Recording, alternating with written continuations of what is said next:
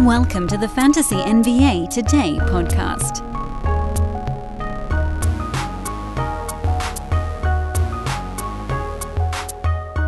Big trade today, guys. Big trade. The Celtics sent Noah Vonleh to the Spurs for nothing. Oh, Lord, the NBA. So silly. It was a Shams bomb, and then it was a Woj bomb, and then nobody really cared all that much.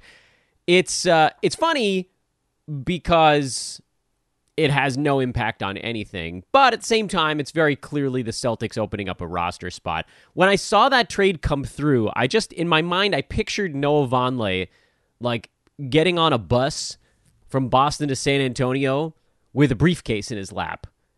Briefcase, of course, filled with cash, because there was also cash considerations attached to Vonleh. And he shows up at the Spurs complex, and he's like, guys, can I hang out here?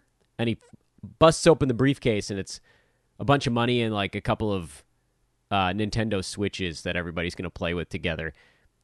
Spurs are set to likely waive Noah Vonleh, so they're just going to keep the briefcase of Nintendo Switches and cash, and Vonleh will go somewhere else. It is, from a fantasy standpoint, completely irrelevant, other than it does kind of tell us that the Celtics feel comfortable with the progress of Robert Williams, that they don't need another center on the roster. They have a couple already, but I thought that'd be kind of a silly and fun way to open a podcast that's going to be very focused on what happened last night, a monster of a Wednesday card. That was a 12-burger. Boxcars, baby. Boxcars on Wednesday night. And we're going to dive into that here in a moment. This, of course, is Fantasy NBA Today, a Sports Ethos presentation. I am your host, Dan Besbris, at Dan Besbris, DanBesbris, on Twitter. At Ethos Fantasy BK is Sports Ethos Fantasy Basketball News feed on Twitter. Definitely check that out. Or they're also at at Sports Ethos. I should have said just at Sports Ethos. That's the big umbrella Twitter account that kind of just retweets stuff from the other different divisions: basketball, football, baseball, hockey, DFS, etc. So definitely go check those guys out. And of course, then follow me as well. Other non-NBA related news today. I don't know if you folks are keeping up with the situation around Damar Hamlin, the player on the Buffalo Bills who went into cardiac arrest during the ballgame back on Monday. He woke up today, which I know, that's crazy. That's 3 days later, almost 3 days later from the time of the injury, and apparently is doing better. We shall see how the whole thing shakes out, but certainly very good news on that front if you've been keeping tabs on a player that very nearly died on a football field. So good news there. He is awake. He is alert, but he is not breathing on his own yet. The hope is that that's something typically that comes back better for younger humans, and he is still, I believe, only 24 years of age. So let's keep crossing our fingers and hope that more good news trickles out over the next couple days, week, whatever. But I guess the story that's now circulating on the internet is the first thing he did, because he can't talk yet because he's intubated still, is that he wrote down on a paper, "Did we win?" He's probably going to be pissed when they tell him they ended the ball game. But you know what? If that's the thing that he's pissed about, that'd be really good news. So anyway, let's dive into the Wednesday card. Huge one, and we'll try to focus on the key stuff. That's something that I like to try to pivot into here towards the middle of the NBA season, where at the beginning of the year, we're going over every detail. But now we're at a point where 90% of the NBA is settled. So you don't need me to tell you that Buddy Hield had a good game or Buddy Hield had a bad game, because he's just going to be on rosters all year. There's no real opportunity to sell high or buy low based on little blips that occur intermittently throughout the season. He's been very healthy. That's good. Actually, Buddy's number 22 by totals, if you're into that sort of thing. He's more like a 50-some-odd range guy by averages, but he's been on a nice little heater lately. But you guys don't care about that, because Hield is going to be on roster. So we're not going to talk about the guys that are ultra heavily rostered, unless Donovan Mitchell scores 71. Something like that we'll have to make mention of. But this is now really going to laser focused on strategy, especially off the shorter cards. And then on these bigger ones, on the needle moving stuff. And I'll be honest with you guys, there wasn't any needle moving stuff in Philly, Indiana. Pretty easy game to just jump over. I mean, look at it. If you want to know when there's a game that's just not a needle mover and we're going to jump over it, this is the type of one. Because the only thing that you guys might expect me to mention, like Aaron Nesmith, still a schedule stream level guy. Jalen Smith had a better ball game, but really has been in a ghost this year. Montrezl Harrell, big fill-in game, but that's because Joel Embiid sat this one out. Good job by his team to pick him up. You guys don't care that James Harden had a pretty good ball game. That means nothing. Harden's number 10. He and Tyrese Haliburton just keep flip-flopping who's in front of the other one. You don't care. You know this stuff. Tyrese Maxey played 37 minutes. That's probably the only piece of news from this ball game that I thought was fantasy even slightly relevant, because it means that he's full bore, full tilt. He's ready to go. So let's focus on other stuff. Phoenix is a team I think we can focus on right now because they are still playing without Devin Booker. They're still playing without Cam Johnson. Cam Payne got hurt after 9 minutes in this ball game, or I don't know if it wasn't so much an acute injury as it was that he just had some soreness. But Chris Paul finally had a better ball game, and he almost led them to a win in a game where the teams had, I think, like 30 points at the end of the first quarter combined. It looked like CP3 might be able to do enough on his own because he really didn't get much help in this one. But that's a good sign because things have been real ugly for everybody in Phoenix. And somehow, despite all of this grossness, Chris Paul is still number 46. I almost don't know how. It feels like it's been a complete disaster. And he's right there. He's like a half round back of his ADP. Dude was going near 40 this year. It hasn't been that big of a disaster. Now, the missed games early, that was annoying. Free throw percent slowly ticking up. He's at 80. Field goal percent at 42. That's still a long way to go. If you adjust those numbers back up to basically like last 6-year averages, then suddenly he's like a top 25 per game guy again. But again, sidetracked a bit. Dario Saric got the start at power forward, but he only played 19 minutes. I'm a little surprised, actually, he didn't play a little more. He had some fouls early in the ballgame, but offensively, it seems like they kind of could have used a little bit of that. And then Landry Shamet, who went 4 for 12 in this one, did pick up 5 fouls, but the 36 minutes is the thing I'm looking at. This is a guy who's going to bomb away from downtown. He's going to be on the court and just barely long enough to get 3 to 5 rebounds per game and out there long enough to get 2 or 3 assists per game. And he's actually not the worst steals guy in the world. I feel like it's almost like he gets a bad rap on steals because historically he doesn't get a ton of them, but he also has historically never really played starters minutes. So I think you could probably look for something in like the 0.7, 0.8 range, which again, that's not good, but it's probably not going to be like Boyan Bogdanovic low or whatever. So I still think you can stream Landry Shamet as an injury replacement for either Cam Johnson or Devin Booker. Torrey Craig moved to the bench, played 24 minutes. That's not nearly enough for him, so you can go ahead and punt on the Torrey Craig fill-in whatever. And that's the assessment, the updated assessment on the Phoenix Suns. We did have some stuff that kind of shifted around a little bit there. Karis LeVert had a good ball game. He's filling in for Darius Garland right now. He still makes more sense on the points league side than he does for 9-category leagues. So I think points league, you fire him up.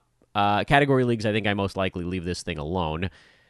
Kevin Love back to the bench with Evan Mobley healthy once again, so Love is no longer someone you are starting.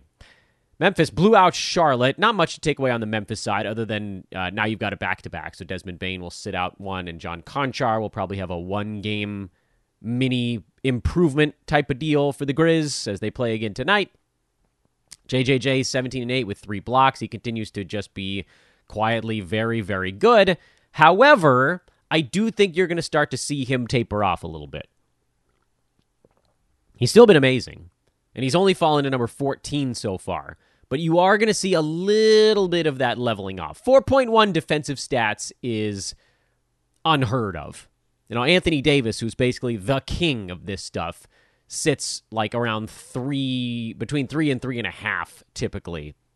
You know, Miles Turner is going to be relatively high. Brooke Lopez is going to be relatively high. Miles is at 2.8. Brooke is at 3.2. JJ at 4.1. That's just, it's not sustainable.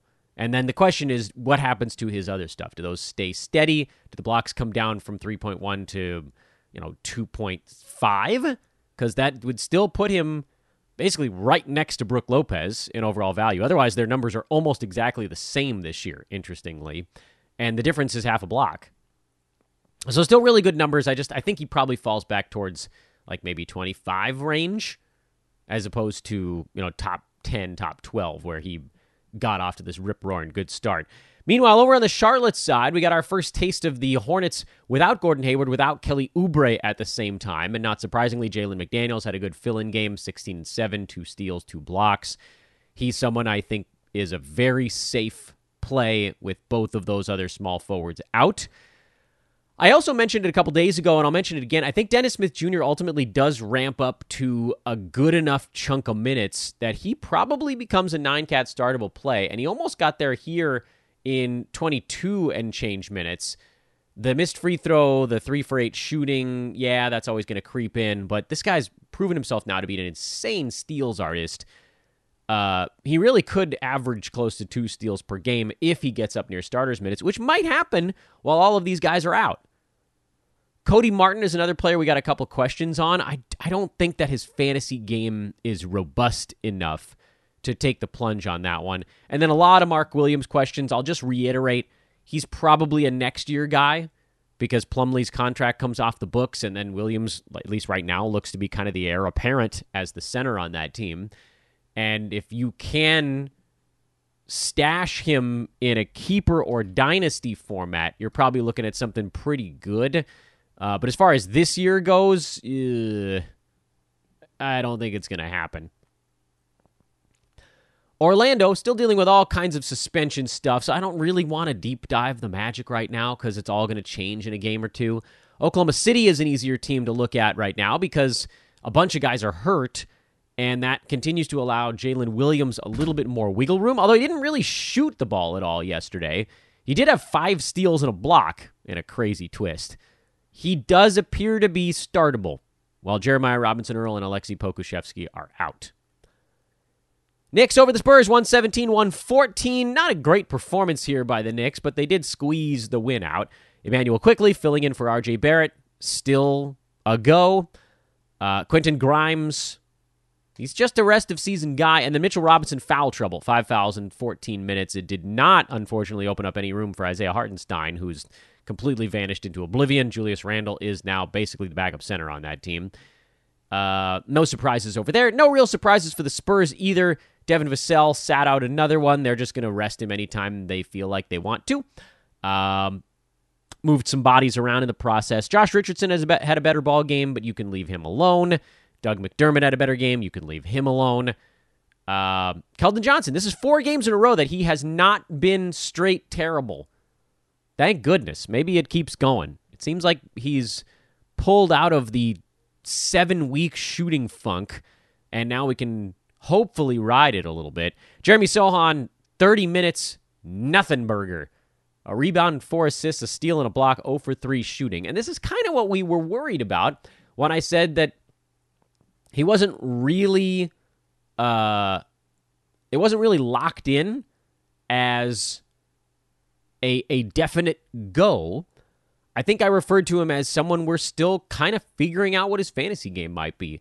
And the more games we see, the more it looks like he probably doesn't have 9-cat fantasy game yet. Maybe that changes, but right now, this is where he's at, and I don't think you need to roster him. Dynasty's a different bird. Keeper maybe also a different bird. You could sort of like take a shot on him depending on how many guys you can keep and at what price you keep them at. But yeah, I mean, he's playing big minutes, but it sort of doesn't really matter all that much. And he had those couple of big ball games, but mostly he's been quiet. Giannis, such a quiet 30, 21, and 10. He always does struggle a little bit against the Raptors. Ton of free throws. But bad field goal percent. They do a decent job on kind of boxing him away from the rim.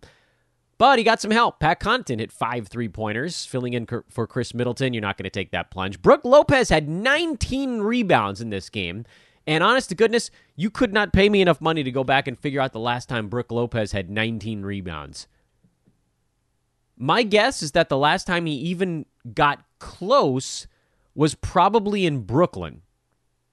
1, 2, 3, 4, 5. He's had 5 double-digit rebounding games this year. 3 of them have come in a row here lately. I think the Bucks might have said, like, Brook, you're a box-out artist, but right now we need you to be a little bit more than that. Incredible season, by the way. Brook's having an incredible year. But, like, if you look at his career numbers, he's never been a huge rebounder. In fact, this year, at 6.5 boards, that's the highest rebounding total he's had since 2016 with Brooklyn. And the last time he had more than this was 2015 with Brooklyn. So I can pretty much promise he hasn't seen 19 rebounds since then, and I don't even know if he did it then. Crazy. Anyway, you're not making any ads. You're not taking a plunge on Grayson Allen. You're not taking a plunge on Pat Connaughton. Drew Holiday sat this one out while still kind of catching his wind, but they won it anyway because the Raptors are just a mess. Just an awful half-court team this year. At least Freddie VanVleet had a better ball game. Anunoby, Gary Trent, Scotty Barnes have been a little bit better. Siakam had a terrible one. Overall, they've been putting up a little bit better fantasy values lately. Trent in particular. But I don't know, man. Raptors. If I had Raptors on my fantasy team right now, I'd be a little bit worried that they start to bust this thing open because that team is 16-22. They're not even in the play-in right now. Yowza. Portland, a team of no surprises. I was hoping we'd get some data points on Gary Payton, but he sat this one out. Let's hope that's not something that lingers for him. As far as Minnesota goes, they are a team where we need some data points. Slow-Mo played 30 minutes. He was a little quieter in this one. Again, you didn't really add him for scoring. I am disappointed by the only 2 rebounds. Otherwise, like, this is not that far off from what I was hoping for out of Kyle. I think I'd be looking for like 8 points, 5 boards, 4 or 5 assists, 1+ steals, somewhere between like half and 1.1 blocks per game on good percentages. And we got most of those things other than the rebounds and like maybe one more bucket or a free throw made or something. But don't panic. I know this is the line everyone's going to be like, oh no! But remember, you weren't expecting him to score anyway. Okay? Did that sink in? Good. No Naz Reid. That was the other one where we were going to be sort of checking in, kicking the tires a little bit, seeing if he had any path to fantasy value. And if he doesn't play, we can't really kick the tires on it. Houston lost again. There's some infighting going on that team. Jabari Smith Jr. yelling at coaches because Alperen Şengün is missing defensive assignments. I mean, they're just, what an atrocious, atrocious team. Sorry, Houston fans. I know there's some of you listening, but they're the most insufferable team to deal with in the NBA this year. Also because the fantasy values just aren't good. If they were putting up big fantasy numbers while losing, I might be like, well, at least it's fun. But Alperen Şengün at 75. Kevin Porter Jr., who's sitting right at the edge of the top 100 by somehow keeping that free throw percent near 77 instead of the low to mid 70s. Jabari Smith has been better after a really slow start to the year. Jalen Green is almost outside the top 200, despite scoring 21 points a ball game, but he's basically sub-league average in almost every other category. What in the ever-loving hell? Eric Gordon likely to sit this one out, so maybe we get that sort of one-game KJ Martin thing, but that's, it's more of a look-ahead portion of the podcast. Otherwise, I just keep sitting back and waiting for something to change with the Rockets, but nothing ever does.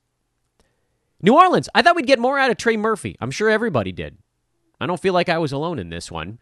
No Brandon Ingram, no Zion for probably a month is the report on Zion. So now they really would like Brandon Ingram back. In the meantime, I thought Herb Jones and Trey would be extremely easy plays. And Herb worked out. 5 boards, a rebound, 2 steals, a block, made all the shots he took, which was very few, mind you, 1 field goal, 6 free throws. But that's kind of what you were hoping to get out of him. With Murphy, I don't know. I thought he might get a rebound in this ball game. But you can't overreact to one thing. With all these guys out, you got to keep playing Trey. You got to keep playing Herb. And no, I'm not big into the Najee Marshall thing. He seems to profile a bit more as a points league guy, doesn't really get defensive stats. Percentages are fine. Not horrible, better free throw than field goal. But the turnovers are a little higher than you'd want. He's really more of like a 3 to 4 category guy for 9 cap, but that can work in a points league format if that's what you guys are playing. But category leagues, I'm not adding Najee Marshall. Even though it looks like his lines are better, that's kind of a line mirage. Brooklyn finally lost. They are human. They almost made it to the 1 seed. Brooklyn 25-13. What a cluster at the top of the East right now. Celtics at 26-12 are separated from the 5 seed by 2.5 games. In the Western Conference, it's actually starting to unbunch just a little bit at the top. Nuggets, Grizzlies, and Pels have a little cushion over the Mavs, but the Mavs have won 7 games in a row, so who knows how long that cushion lasts. And then you've got this big Kings through Thunder kind of cluster mess between 5 and 13. 5 and 13, those separated by 4 games right now. 4.5, excuse me. Thunder lost their last one. Kings, Clippers tied. Blazers, Suns, Warriors 1 game back of the Kings and Clippers each. Jazz, game and a half back there. Wolves, another half game. Lakers, another half game. Thunder, 1 game back there. There's just, what a bunching. Speaking of, well, we didn't talk about this, but I guess there's nothing really. Brooklyn, Chicago, you're not adding Patrick Williams. You know, he does this periodically where he puts together the nice ball game. I continue to say that I would love to add Patrick Williams, but I need one usage guy to be out. Because right now his only big games come when he makes basically every single one of the 8 shots that they allot the poor kid. Otherwise, his fantasy game is actually really good. He hits threes, he rebounds, he gets steals and blocks. His percentages are fine, but unspectacular. 46 and 93, pretty good at the free throw line, although he didn't really take many outside of last night. He took 7 and made them. That was, by the way, kind of the difference in the ball game. Weird twist. Brooklyn missed a bunch of free throws. Ben Simmons, Nick Claxton, the guys they didn't want to be at the line. Of course, KD made all 9 of his. Kevin Durant. What a joy he's been this year. 37 ball games for KD. Number 2 by averages. Number 1 by totals. There just aren't that many players close. Jokic is kind of the only player close right now. Amazing. Seth Curry had 22 points on 11 shots. I don't think you can count on that every ball game. TJ Warren suffered a rib contusion. He's questionable for the next one. He's a guy we've been sort of semi-watching.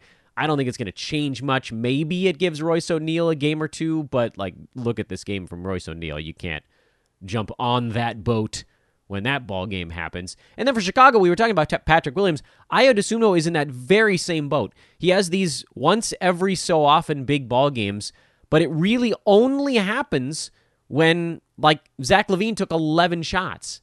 That's the only reason it worked. Most of the time, DeMar is going to take close to 20. Zach's going to take close to 20. Vooch is going to get his teens, and then there just isn't anything left. But in this one, LaVine basically gave up 6 or 7 shots for whatever reason. It was just the way that Brooklyn was guarding him. But that meant that for one night, and one night only, as he does the Sunday, there was enough for Dosunmu and Patrick Williams to actually be fantasy relevant. You just can't count on that every game, unfortunately. Guys, I don't know how they did it, but the Lakers beat the Heat without LeBron James. Dennis Schroeder had 32. He was incredible. But that's not going to happen when LeBron is around. And for Schroeder, he just needs a boatload of opportunity to actually hit fantasy value. We've known this for a very long time with him. The 4 steals, extremely unusual as well. Russ, you knew there'd be a lot of Russ in this ballgame. Would there be more good than bad? And the answer was meh. Good in points, good in rebounds, good in assists, good in steals, bad in free throws, real bad in turnovers. It's a balancing act. He was kind of mid-pack when it came right down to it. I thought Austin Reeves might be a little bit better. I didn't take the plunge on him yesterday in almost any format. Actually, 0 formats. I didn't bother. He didn't shoot the ball all that well, and actually the Heat gave him trouble last week. I think it's mostly been Caleb Martin being a pain in the butt for Austin Reeves, but he was able to get to the free throw line a few times. He was better here. And Thomas Bryant, 21-9. They're just feeding him. Offensively, he's been very good. The bad news for the Lakers in this ball game was that Troy Brown suffered a quad injury, and he'll probably miss a couple of ball games. And that sucks because he was just kind of come on a little bit. They'll probably replace him with Juan Toscano-Anderson, which JTA started, but he simply doesn't have the offensive ability of Troy Brown. And so now, honestly, I don't know what the Lakers are going to do, because I really liked the fact that they went to that longer wing spot to kind of cover the fact that the Pat Beverly, Dennis Schroeder, Lonnie Walker, sometimes Russ, sometimes Kendrick Nunn, these guys are just getting steamrolled by bigger players, and so they finally put a couple of longer dudes out there to go box out and play some defense, and it really seems to have jump-started LA. Admittedly, Lakers haven't had the world's toughest schedule the last week and a half, but a couple of decent wins over the Hawks on the road, now over the Heat at home off the road trip. Whatever, this isn't the Lakers hour. Tyler Hero, first bad game in a really long time. He'd actually been a second rounder over the last month. And then you guys know where I stand with the Heat on everyone else. All the fringe fill-in guys trade off. Oladipo had a good one. Oladipo has a bad one. Strus has an okay one. Strus has a bad one. Caleb Martin, 2 bad ones. Then 1 okay one. And on and on and on. And that probably is why the Heat aren't that great this year. They've gotten consistency out of Bam, Jimmy, and Hero. And then everybody else, you just have no idea what they're going to give you. Even down to Kyle Lowry, who, look, you're not dropping Lowry. He's been fine. He's number 57 on the year, people. I know that's by totals. I know there's been a little bit of a meh feeling around him lately as he falls into the 60s on a per-game basis. But come on, still in the 60s, people. Everybody has bad weeks. The guys that don't have bad weeks are in the top 15. And even those dudes have bad, 1 or 2 game stretches. Hawks got a nice win on the road. Atlanta really needed some sort of confidence booster because they've been in free fall lately. They sit in the 9 seed right now. This one was extremely upsetting for me because I need the Kings season win total over bet to cash. How many times I need to say that on the podcast? I mostly just want you guys to be rooting with me on this one. That's funny. I don't remember what the number was. I feel like it was right around 500 ball. Might have been lower than that. Might have been like 38. Do you guys remember what the Kings season win total was? 32.5? Oh my God. Okay. If Sabonis and Fox stay healthy for the next month and a half, that one's going to 32.5. Holy crap. Okay, I feel less nervous. They need to go 33 and, what is that, 49 to get there? Did I do that math properly in my head? Oh my goodness. Yeah, I feel much say. I thought it was 38. I got that in at 30. Jeez, Dan, get your head out of your butt. Yeah, I put a very large wager on that over it. And then I try to close my mind off to it.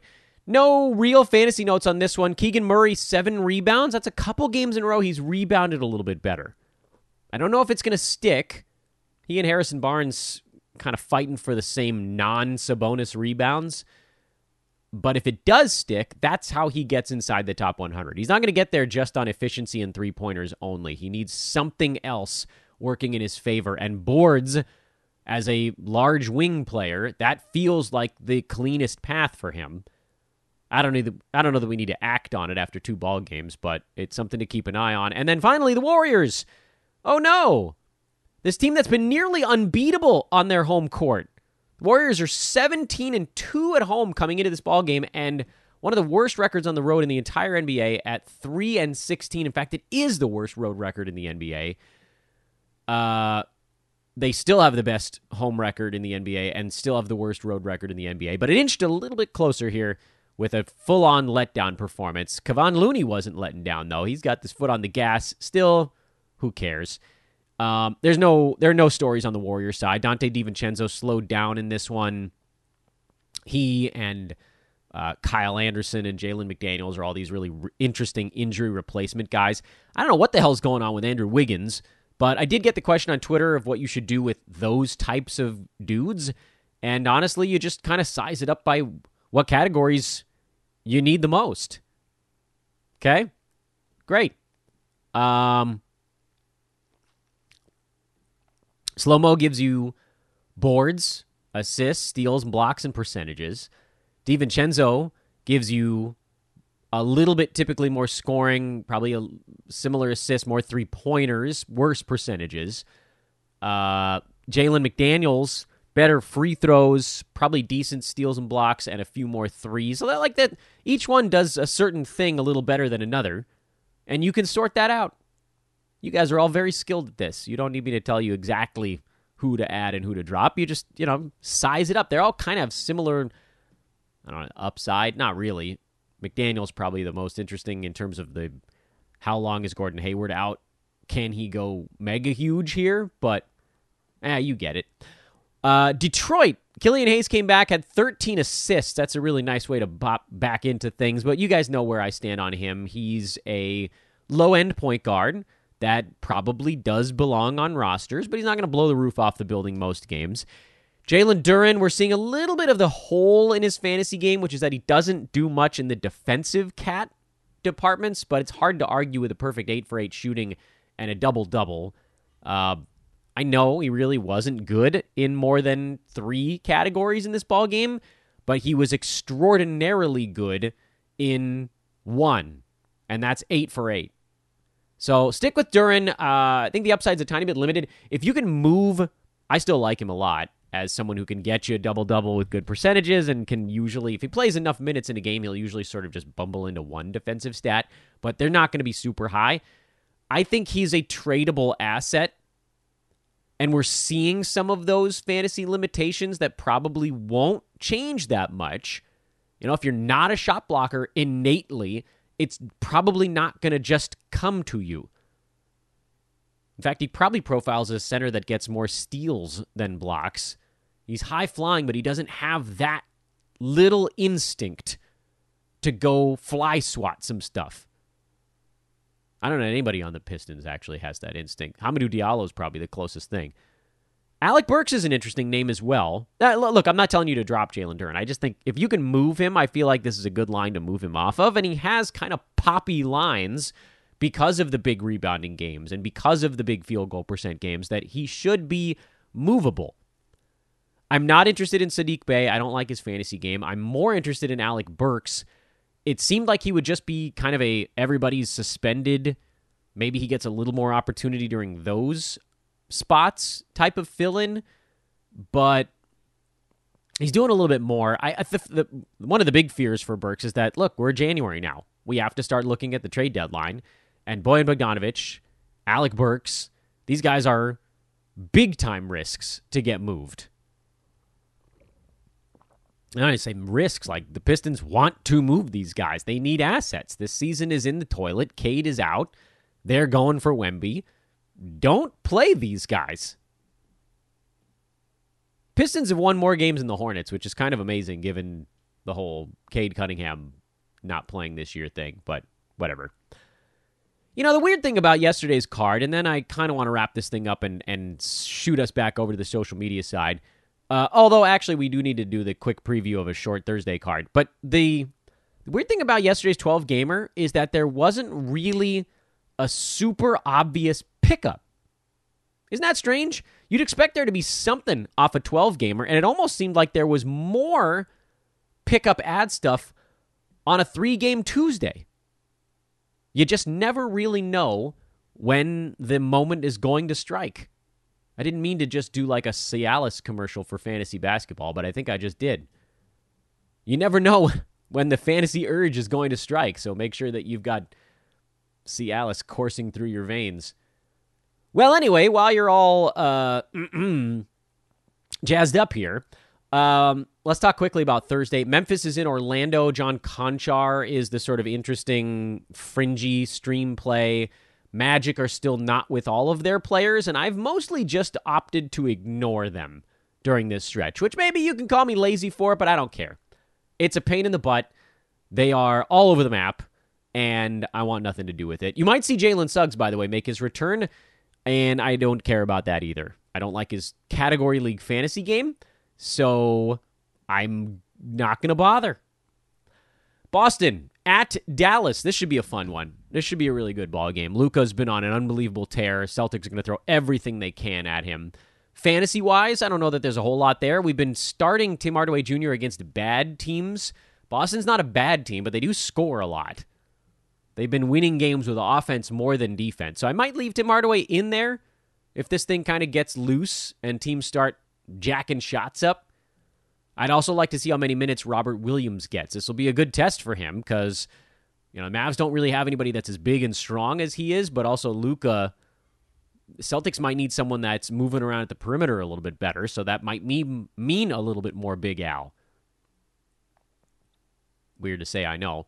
For Dallas, this will be a good test for Christian Wood, who's been on a vicious tear of his own, blocking a bunch of shots from, frankly, kind of bad teams. Dallas, I don't want to take anything away from the Mavs' current 7-game win streak, but it hasn't been the world's most complicated stretch of games. The wins have come over the slumping Timberwolves, but that was on a back-to-back with Minnesota, where they had lost the first one. It's very hard to lose or win both of those games on kind of the road back-to-back. And then they beat the Rockets, the Lakers, the Knicks. That was a better one. That was the overtime craziness. They beat the Rockets again, the Spurs, and the Rockets again. So if you noticed anything about any of this, the Knicks, kind of the only game there where they had to try. I think the Mavs' current, and this is maybe not that nice of me, but it does feel like their 7-game win streak right now is a little bit paper tigery.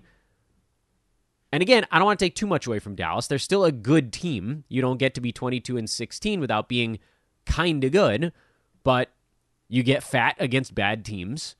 You try to tread water against good teams, and that's kind of what they've done. They were 15-16 coming into this much easier stretch of ball games, and now they've rattled off a bunch of wins. But they've been much better at home than the road. They are at home, by the way. And they've been much better against bad teams right now. And I guess that hasn't been the case all season long, but they are getting some wins against bad teams at the moment, so this will be a good test for them. And this is the big, everybody's going to be watching game. Utah at Houston. Utah better win this ball game. Jazz just keep losing close ones. You can't lose to the Rockets. So hopefully, and when a team is losing games, they're more inclined to take a game against a bad team more seriously, so I would assume the Jazz will get their act together. But let's keep an eye on Walker Kessler. Keep an eye on Malik Beasley. Not a whole lot else there. With Sexton out, we kind of know what the Jazz are going to do. And then the Clippers in Denver. Paul George is questionable. Kawhi Leonard is not on the injury report, so that's good news. So he's back. So you're basically just watching the injury report. If Paul George doesn't play, you're going to get even more of Ivica Zubac. And you're going to get plenty here because he's got to deal with Nikola Jokic, and they're not going to ask Nick Batum, who, by the way, I think he's also out. They're not going to ask Marcus Morris Sr. to deal with Jokic all game long. That would not go well for really anybody, but someone who's that severely undersized is just going to get backed in, and then Jokic is going to make probably 15 shots in a row from about the free throw line. And then with Denver, it seems like the team is largely healthy right now. So does KCP finally get that kind of wiggle room that we've seen him get when the team is healthy around him? Will the gravity open things up for him? Does Bruce Brown have enough left to do? I'm leaning towards no, but the Nuggets do have a back-to-back here, so on the head-to-head side, they are a team that actually makes a little bit more sense, especially when you consider the fact that tomorrow, one of the two, I would assume it's going to be tomorrow because this is sort of like the big fun one against the Clippers, you probably don't see either Murray or MPJ in that ballgame. Maybe you don't see both, although I think we saw Porter Jr. play in the last back-to-back, so it might just be Jamal. But, something to keep in mind for Denver, probably more so again for tomorrow than for today. And tomorrow, remember, we got our whole weekend review podcast coming up. I'm just excited that Kawhi Leonard appears to be ready to go. Also, other bit of good news that broke while we were recording the podcast, Daniel Gafford, who left with about a minute to go in the Wizards' loss to the Bucks with what appeared to be an arm injury, was a full participant in practice. He is not expected to miss any time. Woo! Bullet dodged. Loving me some Daniel Gafford these days. They're using him more and more. The beat writers that cover the Wizards, Ava Wallace put out an article today on how they've been so much better with Gafford in the mix. All of the signs are pointing towards Gafford being a big part of what the Wizards are doing for the next little bit. He's still only 36% rostered somehow. I don't understand that at all, but he should be on every damn roster in 9 category leagues because, look, I get it. On the season, he's 197, but since they started letting him play, he's a top 70 9-cat player. 1.7 blocks in 24 minutes per game, and that minute count is trending up. We've almost never seen the fully realized Daniel Gafford moment. Even last year when we were like, oh, well, he doesn't have much competition at the beginning of the year, they found a way to limit him even then. But if you look at the games where Gafford got up to like 27 minutes, they're almost all unbelievably impressive. He's actually a lot like the Time Lord in fantasy per minute potential. It's not the same. Robert Williams is a better foul shooter. So, and that matters over the long haul. Robert Williams is a better rebounder. But otherwise, there's that same kind of almost exponential type of growth with these guys where they don't really level off until they get to starters minutes. And for Gafford, look at last year. Here, let's just play this little game before we wrap things up. If you look at only the games from last season where he cleared 27 minutes or higher, and we can even extend it to 26, because he had a game where he played 26 minutes and 50 seconds. If you look at those games, they are unbelievably impressive. 7 points, 8 boards, 8 blocks last November. 27 minutes. Next day, 14 and 10, 2 blocks, 3 assists on 6 out of 7 shooting. 4 days later, 27 minutes, 18 and 10, a steal, 3 blocks on 7 out of 10 shooting, and made all 4 of his free throws in that one. In December, 7 points, 10 boards, 6 blocks in 27 minutes. 2 weeks later, 28 minutes, 12 and 9 with a block. Okay, less impressive, I guess. In late December, he actually had 3 out of 4 ball games where he cleared 30 minutes. Listen to these. 16 and 11, 11 and 9 with 6 defensive stats, 19 and 8 with 2 defensive stats, 15 and 11 with 3 defensive stats. He's a juggernaut when he gets 27 minutes or more, and the Wizards look like they're trying to get him that right now. Boom. I don't want to say count the money, but maybe count the money. Okay, have a great Thursday, everybody. Diving back in here, we'll do it over on social. I am at Dan Besbris over there, DanBesbris. We'll talk to you tomorrow. Weekend review show coming up. We're almost done with another week. Crazy, folks. All right, have a great one. Thanks again for listening, everybody. We'll see you tomorrow.